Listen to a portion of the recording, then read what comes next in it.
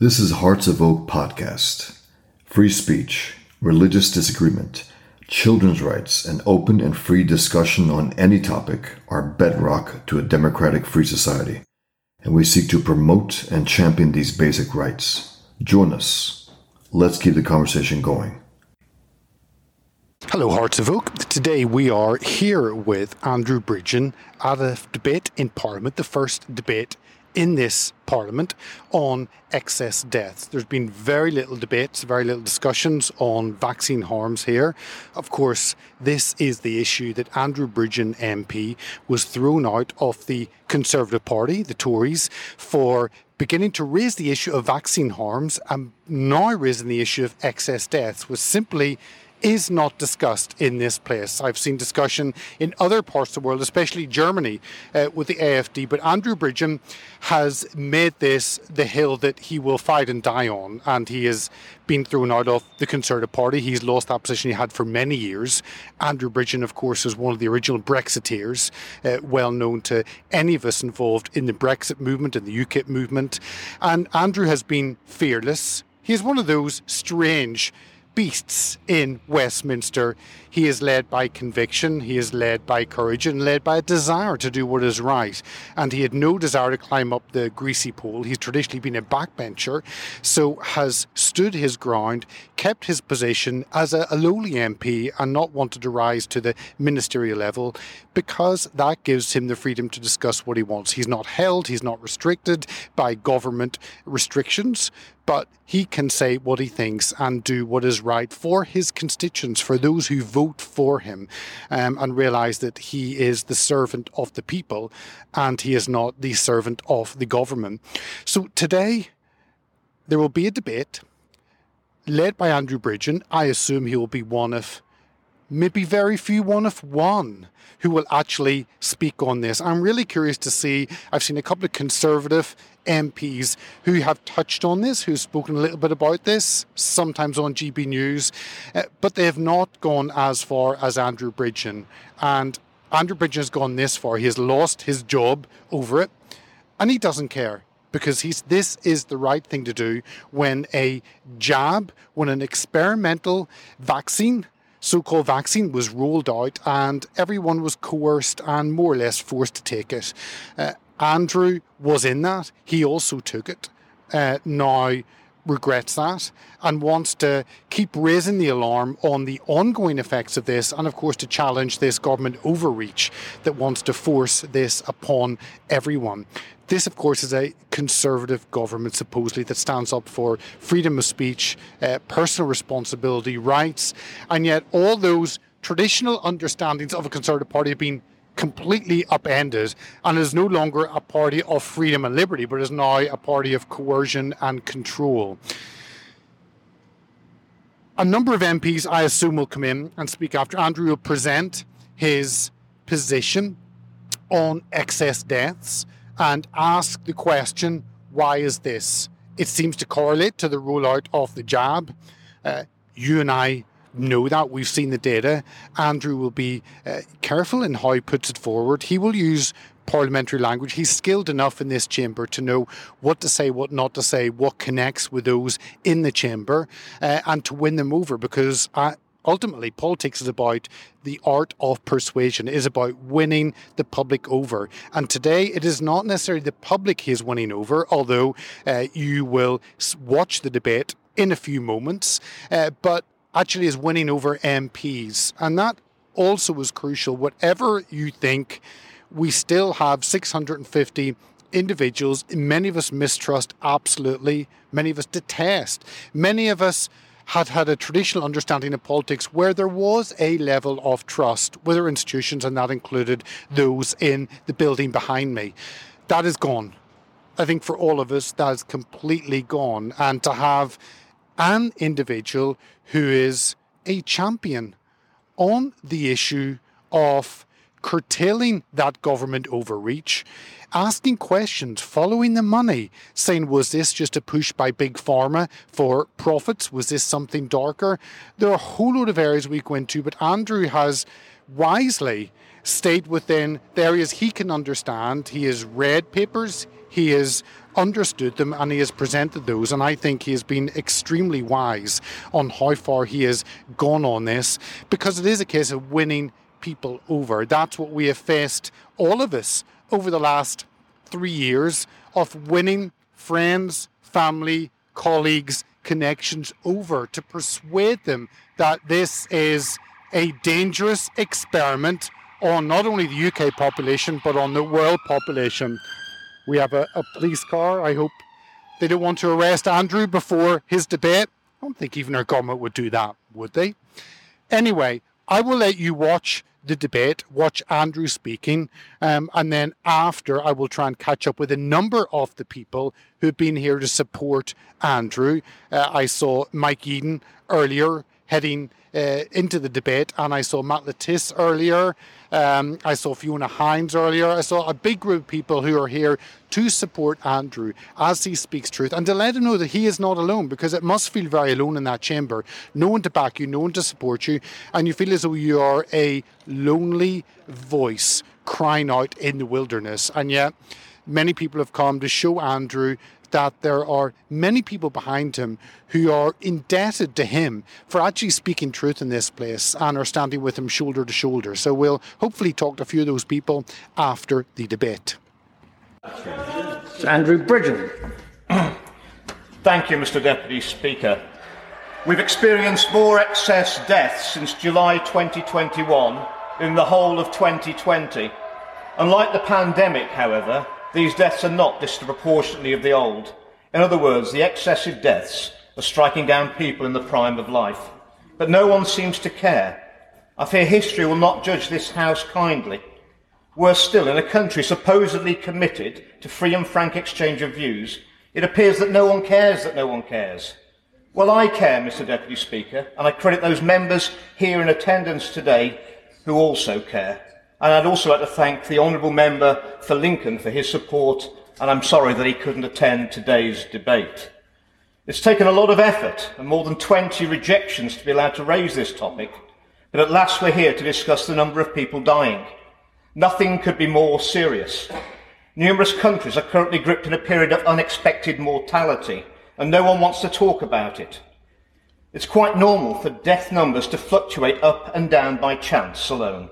But what we're seeing here is a pattern repeated across countries, and the rise has not let up. I'll give way to my honourable gentleman. I'm very grateful, and can I commend him for the tenacious way he's battled on this particular issue. I certainly admire him for that. I just wonder where he found the media was in all of this, because of course during the COVID pandemic, every day the media, particularly the BBC, couldn't wait to tell us how many people had died in that particular day without any context of those figures whatsoever. But they seem to have gone strangely quiet over these excess deaths now. Gentleman for his intervention. He's absolutely right. The media have let the British public down badly. There will be a full press pack going out to all media outlets following my speech with all the evidence to back up all the claims I'll make in that speech, but I don't doubt there'll be no mention of it in the mainstream media. You might think that a debate about excess deaths is going to be full of numbers. This speech does not have that many numbers because most of the important numbers are being kept hidden. Other data has been oddly presented in a distorted way, and concerned people seeking to highlight important findings and ask questions have found themselves inexplicably under attack. Before debating excess deaths, it's important to understand how excess death is determined. To understand if there is an excess, by definition, you need to estimate how many deaths it would have been expected. The Organisation of Economic Cooperation and Development used 2015 to 2019 as a baseline, and the Government's Office of Health Disparities and Improvement uses 2015 to 2019 baseline modelled to allow for ageing, and I've used that data here. Unforgivably, the Office of National Statistics have included deaths in 2021 as part of their baseline calculation for expected deaths, as if there was anything normal about the deaths in 2021. By exaggerating the number of deaths expected, the number of excess can be minimised. Why would the ONS want to do that? There's just too much that we don't know, and it's not good enough, Mr. Deputy Speaker. The ONS published promptly each week the number of deaths that were registered. And while this is commendable, it's not the data point that really matters. There's a total failure to collect, never mind publish, data on deaths that are referred for investigation to the coroner. Why does this matter? A referral means that it can be many months, and given the backlog, many years before a death is formally registered. Needing to investigate the cause of a death is fair enough. Failing to record when the death happened is not. Because of this problem, we actually have no idea how many people actually died in 2021. Even now, the problem is greatest for the younger age groups, where there's a higher proportion of deaths are investigated. This data failure is unacceptable. It must change. There's nothing in a coroner's report that can bring anyone back from the dead, and those deaths should be reported. The youngest age groups are important not only because they should have their whole lives ahead of them. If there is a new cause of excess mortality across the board, it would not be noticed so much in the older cohorts because the extra deaths would be drowned out amongst the expected deaths. However, in the youngest cohorts, that is not the case. There were nearly 2 extra deaths a day in the second half of 2021 among 15 to 19-year-old males, but potentially even more if those referred to the coroner were fully included. In a judicial review of the decision to vaccinate yet younger children, the ONS refused in court to give anonymised details about these deaths. They admitted that the data they were withholding was statistically significant. And I quote, they said, "The ONS recognises that more work could be undertaken to examine the mortality rates of young people in 2021 and intends to do so once more reliable data are available." How many more extra deaths in 15 to 19-year-olds will it take to trigger such work? Surely the ONS should be desperately keen to investigate deaths in young men. Why else have an independent body charged with examining mortality data? Surely the ONS has a responsibility to collect data from the coroners to produce timely information. Let's move on to old people, because most deaths in the old are registered promptly, and we do have a better feel for how many older people are dying. Deaths from dementia and Alzheimer's show what we ought to expect. There was a period of high mortality coinciding with COVID and lockdowns, but ever since there have been fewer deaths than expected. After a period of high mortality, we expect, and historically have seen, a period of low mortality because those who have sadly died cannot die again. Those whose deaths were slightly premature because of COVID and lockdowns died earlier than they otherwise would have. This principle should hold true for every cause of death and every age group, but that's not what we're seeing. Even for the over 85-year-olds, according to the Office of Health Improvement and Disparities, there were 8,000 excess deaths, 4% above the expected levels, for the 12 months starting in July 2020. That includes all of the autumn 2020 wave of COVID, when we had tiering, the second lockdown, and it includes all of the first COVID winter. However, for the year starting July 2022, there have been over 18,000 excess deaths in this age group, 9% above expected levels, more than twice as many in a period when there should have been a deficit. And when deaths from diseases previously associated with old age were actually fewer than expected. Mr. Deputy Speaker, I've raised my concerns around NG163 and the use of midazolam and morphine, which may have caused and may still be causing premature deaths in the vulnerable. But that is, sadly, a debate for another day. There were just over 14,000 excess deaths in the under 65-year-olds before vaccination from April 2020 to the end of March 2021. However, since that time, there's been over 21,000 excess deaths, ignoring the registration delay problem. The majority, 58% of these deaths, were not attributed to COVID. We turned society upside down before vaccination for fear of excess deaths from COVID. Today we have substantially more excess deaths, and in younger people. And there's complete and eerie silence, Mr. Deputy Speaker. The evidence is unequivocal. There was a clear stepwise increase in mortality following the vaccine rollout. There was a reprieve in the winter of 2021-22 because there were fewer than expected respiratory deaths, but otherwise the excess has been incessantly at this high level. Ambulance data for England provides another clue. Ambulance calls for life-threatening emergencies were running at a steady 2,000 calls per day until the vaccine rollout. From then it rose to 2,500 daily, and calls have stayed at this level since. The surveillance systems designed to spot a safety problem have all flashed red, but no one's looking. Claims for personal independence payments for people who've developed a disability and cannot work rocketed with the vaccine rollout, and it's continued to rise ever since. The same was seen in the USA, also started with the vaccine rollout, not with COVID. A study to determine the vaccination status of a sample of such claimants would be relatively quick and inexpensive to perform. Yet nobody seems interested in ascertaining this vital information. Officials have chosen to turn a blind eye to this disturbing, irrefutable and frightening data, much like Nelson did, but for far less honourable reasons. He would be ashamed of us, Mr. Deputy Speaker. Furthermore, data that has been used to sing the praises of the vaccines is deeply flawed. Only one COVID-related death was prevented in each of the initial major trials that led to authorisation of the vaccines, and that is taking their data entirely at face value, whereas a growing number of inconsistencies and anomalies suggest we ought not to do this. Extrapolating from that means that between 15,000 and 20,000 people had to be injected to prevent a single death from COVID. To prevent a single COVID hospitalisation, over 1,500 people needed to be injected. The trial data showed that 1 in 800 injected people had a serious adverse event, meaning they were hospitalised or had a life-changing or life-threatening condition. The risk of this was twice as high as the chance of preventing a COVID hospitalisation. We're harming 1 in 800 people to supposedly save 1 in 20,000. This is madness. The strongest claims have too often been based on modelling carried out on the basis of flawed assumptions. Where observational studies have been carried out, researchers will correct for age and comorbidities to make the vaccines look better. However, Mr. Deputy Speaker, they never correct for socio-economic or ethnic differences that would make the vaccines look worse. This matters. For example, claims of higher mortality in less vaccinated regions in the United States took no account of the fact that this was the case before the vaccines were rolled out.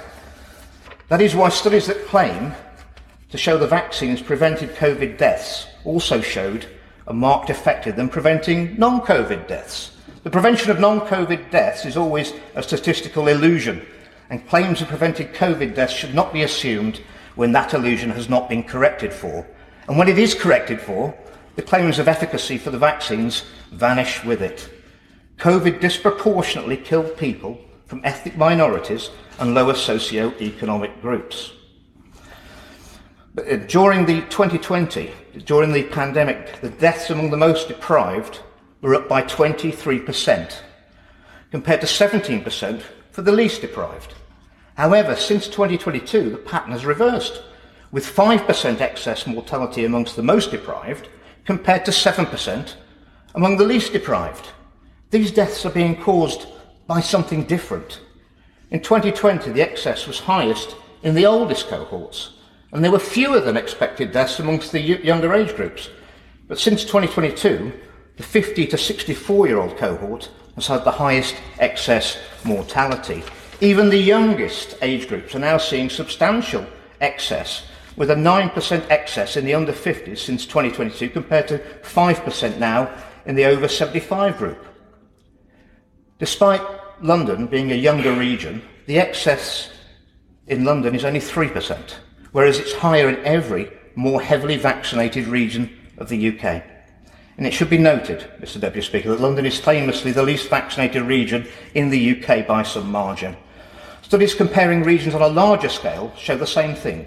There are studies from the Netherlands, Germany and the whole world, each showing that the highest mortality after vaccination was seen in the most heavily vaccinated regions. So we need to ask, what are people dying of?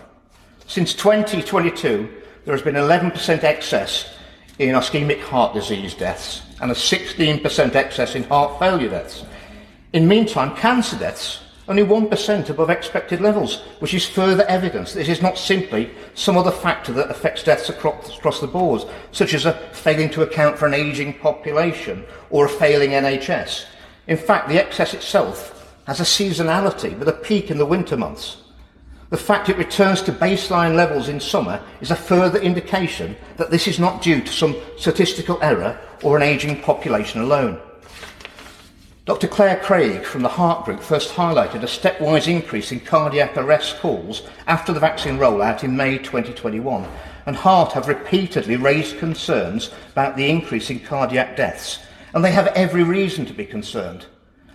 4 participants in the vaccine group of the Pfizer trial died from cardiac arrest, compared to only 1 in the placebo group. Overall, there were 21 deaths in the vaccine group up to March 2021, compared to 17 in the placebo group. And there are serious anomalies about the reporting of the deaths within this trial, with the deaths in the vaccine group taking much longer to report than those in the placebo group. And that's highly suggestive, Mr. Deputy Speaker, of a significant bias in what was supposed to be a blinded trial. An Israeli study clearly showed an increase in cardiac hospital attendances among 18 to 39-year-olds that correlated with vaccination, not with COVID. There have now been several post-mortem studies demonstrating a causal link between vaccination and coronary artery disease, leading to death up to 4 months after the last dose. And we need to remember that the safety trial was cut short to only 2 months. So there's no evidence of any vaccine safety beyond that point. The decision to unblind the trials after 2 months and vaccinate the placebo group is nothing less than a public health scandal. Everyone involved failed in their duty to the truth. But no one cares, Mr. Deputy Speaker. The one place that can help us understand exactly what caused this is Australia. Australia had almost no COVID when vaccines were first introduced, making them the perfect control group. The state of South Australia had only 1,000 cases of COVID across its whole population by December 2021, before Omicron arrived. What was the impact of vaccination there? For 15 to 44-year-olds, there was historically 1,300 emergency cardiac presentations a month. With vaccine rollout in the under 50s, this rocketed to 2,172 cases in November 2021 in this age group alone, a 67% more than usual. Overall, there were 17,900 South Australians who had a cardiac emergency in 2021, compared to only 13,250 in 2018, a 35% increase. It is clearly the vaccine that must be the number one suspect in this, and it cannot be dismissed as just a coincidence. Australian mortality overall has increased from early 2021, and the increase is due to cardiac deaths. These excess deaths are not due to an ageing population, because there are fewer deaths in the diseases of old age. These deaths are not an effect of COVID, because they've happened in places where COVID has not reached. And they're not due to low statin prescriptions or undertreated hypertension, as Chris Whitty would suggest, because prescriptions did not change, and any effect would have taken many years and been very small. The prime suspect must be something that was introduced to the population as a whole, something novel. The prime hypothesis must be the experimental COVID-19 vaccines. The ONS published a data set of deaths by vaccinated and unvaccinated. At first glance, it appears to show that the vaccines are safe and effective. However, there were several huge problems with how they presented that data.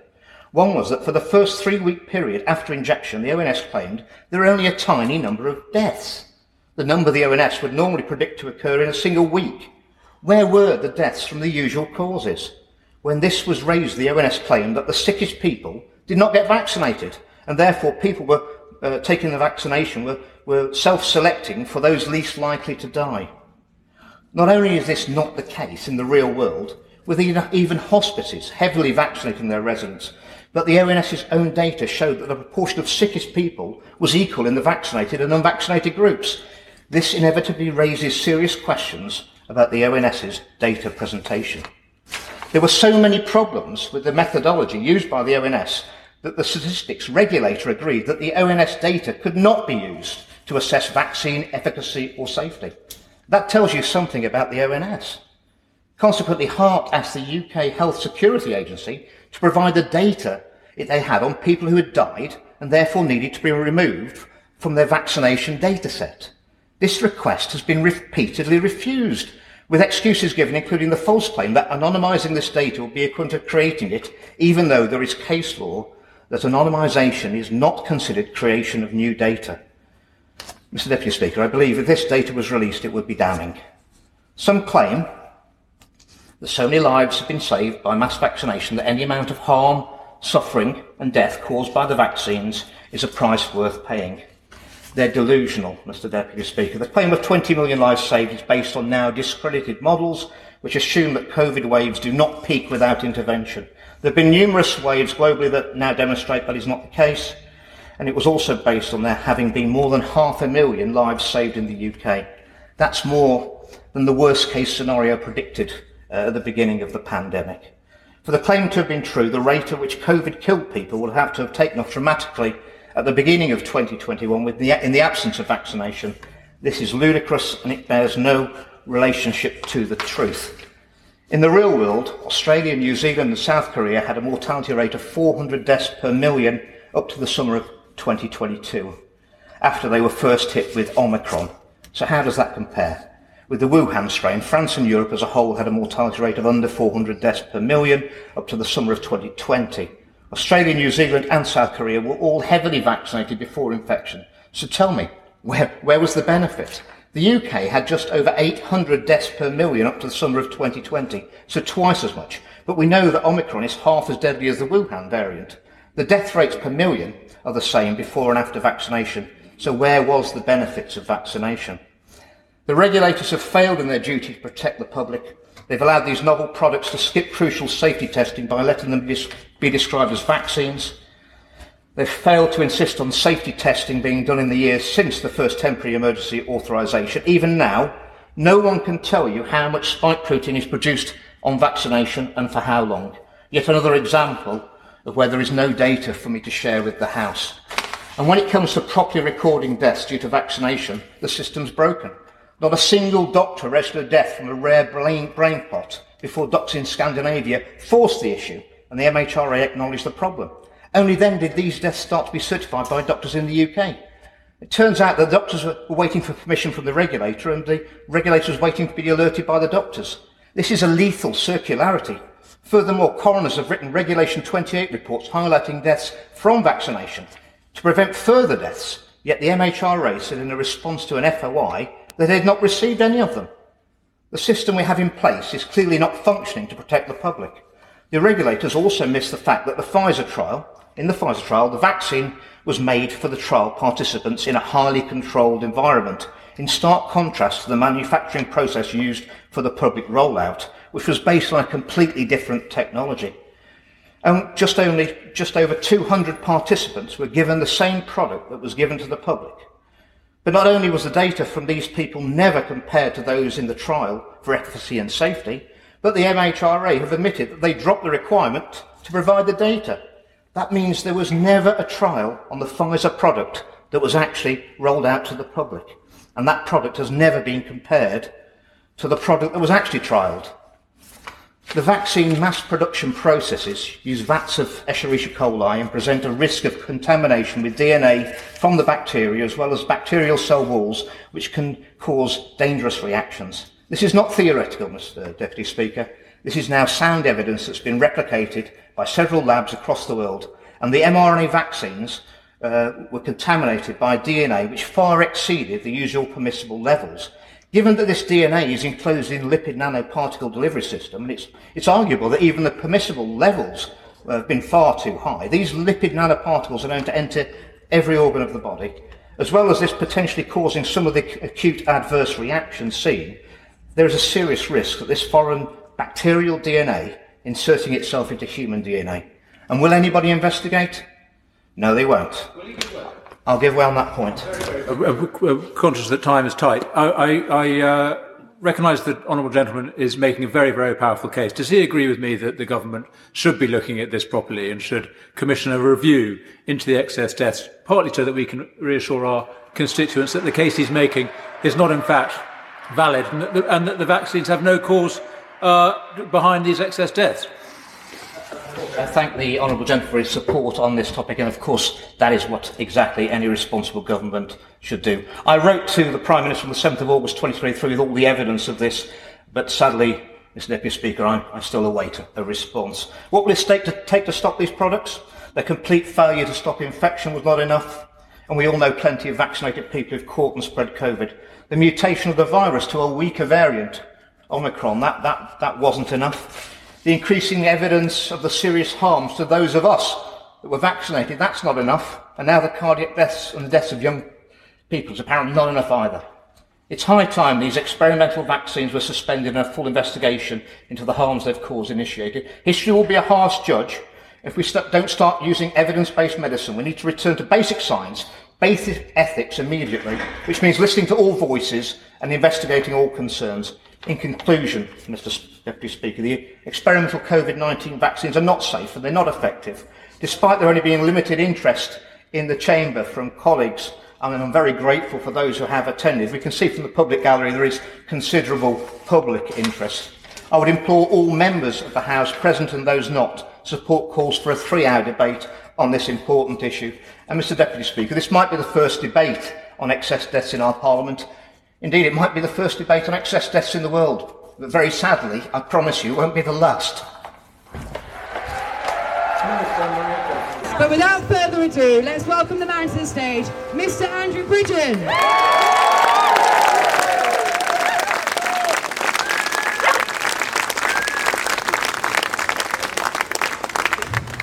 Thank you, ladies and gentlemen. Thank you for coming down here to support the debate today, and thank you for supporting me and the cause. No? Can you hear me? Yeah. More? Shout! I just spoke for 25 minutes. Blood! It's been quite a week. Start of the week, get attacked from behind by a blunt instrument. But what an ending to this week. We have made history today. 9 months, more than 20 refused attempts to get a debate on excess deaths.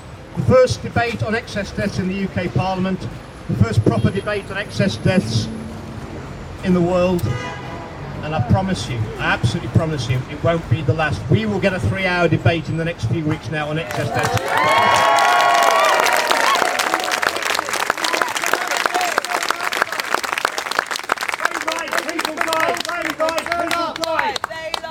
We've got to...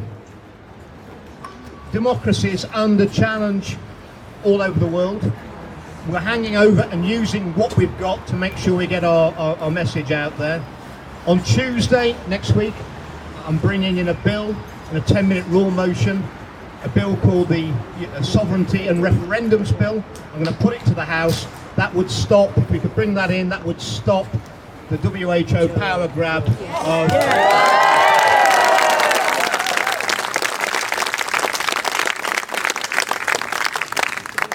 I've been invited to speak as well next week on Zoom to some African political leaders to try and persuade them to resist the WHO power grab. Because it doesn't matter where we break this. We can break it in the UK, we can break it anywhere else in the world. This is a worldwide problem, an absolute assault on humanity, and we've all got to stick together.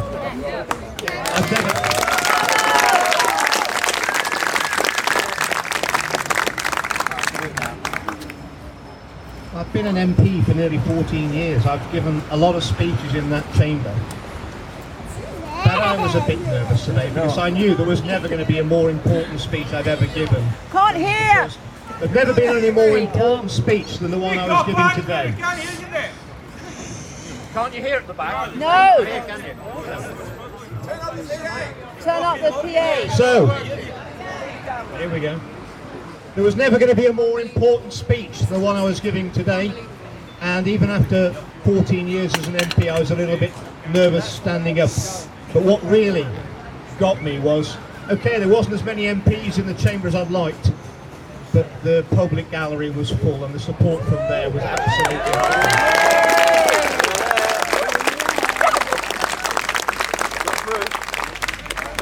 Well, and they always say that politicians, that place over there, is in the Westminster bubble. We are going to burst the bubble in Westminster.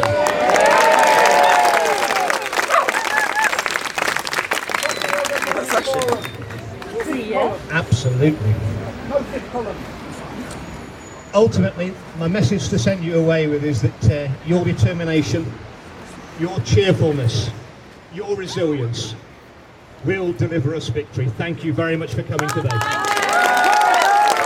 Andrew, we've just been in on the debate on vaccine harms. Tell us about the process, because it's been a long, hard battle, which you talked about in the chamber. Yeah, I've been putting in since January every week for a backbench business debate. That was refused. I put in for a Westminster Hall debate on a weekly basis, and I put in for an adjournment debate. Eventually, after 9 months and more than 20 rejections, we had the first debate on excess deaths in the UK Parliament. I think it's the first one in the world, but I promise you it won't be the last. I think the dozen or so MPs who attended today's debate, I'm hoping I'll be able to get them to sign up that we can have a 3-hour debate well before Christmas, and then it's going to grow from there, because ultimately the data that I imparted in the chamber today, it's all backed up with the science. Every MP is going to be getting a copy of my Hansard speech and the full data pack of all the evidence that backs up everything I've said. There's no excuses now. So this goes to long, because it's a no-brainer really to have these conversations, because we've all seen excess deaths across Europe. Ask yourself, in a democracy, why don't they want to have a conversation about anything? I mean, I'm aware that in the Australian Senate, 4 or 5 senators asked for a debate on excess deaths. They ended up having a debate on whether they should have a debate on excess deaths, and the consensus of the Australian Senate was they didn't want to have a debate on excess deaths. Well, I mean, that's a red flag straight away, isn't it? Last question. I assume you believe that there are some MPs that can be won over, that Havelock Fears have kept quiet for their own reputation, which you don't care about, and you've walked away from the party. Tell us about those who you think you can possibly win over and then support you publicly on this. Well, certainly some of the ones that were there today. I know of some who weren't there today who will support calling for a much bigger debate on excess deaths. And ultimately, it's the pressure of the electorate, the people. And you could see that although the House wasn't very full of members, the public gallery was full. And that shows you that public opinion is they want this issue debated. They want to know what's gone on. And it's their right to have it happen, and that will become an irresistible force for politicians. That's how democracy works. Well, we've just had the debate in Parliament, a debate that actually, to be honest, I didn't think would happen. I thought that it would be stopped and held off. Only one member of 650 MPs in that place was willing to stand up and have this conversation on vaccine harms, actually on excess deaths. And he spoke for 24 minutes, presented everything in a measured, calm manner, no emotion. I mean, that's one of the many things Andrew is great at, that he just lays it out gently, softly, step by step, that he doesn't rise to the hyperbole that maybe some others will rise to. And he laid it out in 24 minutes. And of course, the government's response is, well, excess deaths are other factors, lifestyle factors, like smoking, like cholesterol, eating fatty foods. So the government are blaming all the excess deaths over a period of a sudden spike in smoking and a spike in eating fish and chips. That's what the government. Wow. Like ostriches with their heads in the sand. So Andrew presented his figures. The great thing is that we expect now there to be a much longer debate in Parliament. That was a short motion, a short debate, a 30-minute session. Andrew is hopeful that this can now go to a 3-hour fuller debate. And that will be really interesting to see whether that gets tabled and whether it actually does go ahead. And I would like to see other MPs backing Andrew. And I think the more he speaks, the more courage they will get. Andrew is someone with courage, with conviction, with a backbone, with a determination to speak truth. And often, that is a rarity across there, it really is. Really, people want to keep their heads down. They want to climb up the greasy pole and attain those higher levels of political achievement. So we obviously will watch this, follow Andrew. He is a hero. There's no one else in that Parliament across the way that's a hero like Andrew. And what else? I mean, it's the hill that he's chosen to die on. It's the hill that he has chosen to fight on. It's the hill that he has lost his career in the Conservative Party. And why? Because people are dying and no one is talking about it. What more important issue is there apart from life and death? And if something has been introduced and is killing people, you need to look at it, you need to address it, you need to understand it, to analyse it, and then see what you do with that. So we have one hero amongst 650. We will follow this and watch this closely as we see this move towards a fuller debate in Parliament. And certainly my hope and prayer is that many other MPs stand up and speak, and that this happens across the world. So we've seen a debate happening, I know, in the German Parliament with the AfD. I know we've seen debates happening in the Australian Parliament, and the One Nation Party with Pauline and Malcolm are doing a fantastic job there. And here is one individual. Obviously, the Reclaim Party is behind Andrew Bridgen. He is a member of that, of Lawrence Fox's party.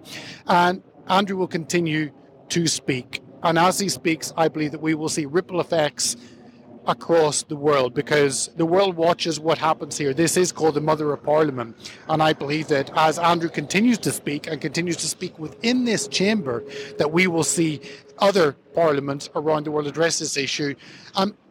This doesn't affect future death. I mean, the damage is done. The deaths are happening. But at least you have to hold people to account. And for me, this is about justice. It's about honesty. It's about clarity.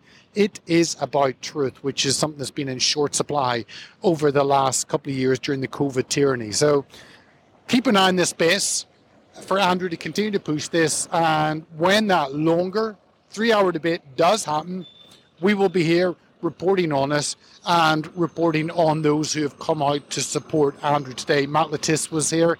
Le God was in the chamber watching Andrew. Mike Eden was here speaking. Fiona Hind has done a great job in pulling people together. There's massive support. I think the parliamentarians, the government, want individuals like Andrew Bridgen to feel they are alone, but they are not alone. They are backed by masses of the population.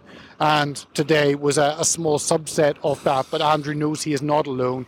Make sure and post this video. Let others see what has happened here in the UK Parliament and have hope, because I think often that's also in short supply. And I think what has happened today is a day of hope, is a day of reckoning, and is a day of moving forward, actually presenting the truth and holding people to account. If you like what we do, sign up to our mailing list, donate, share, and subscribe to our many platforms at heartsofoak.org. Thank you for listening.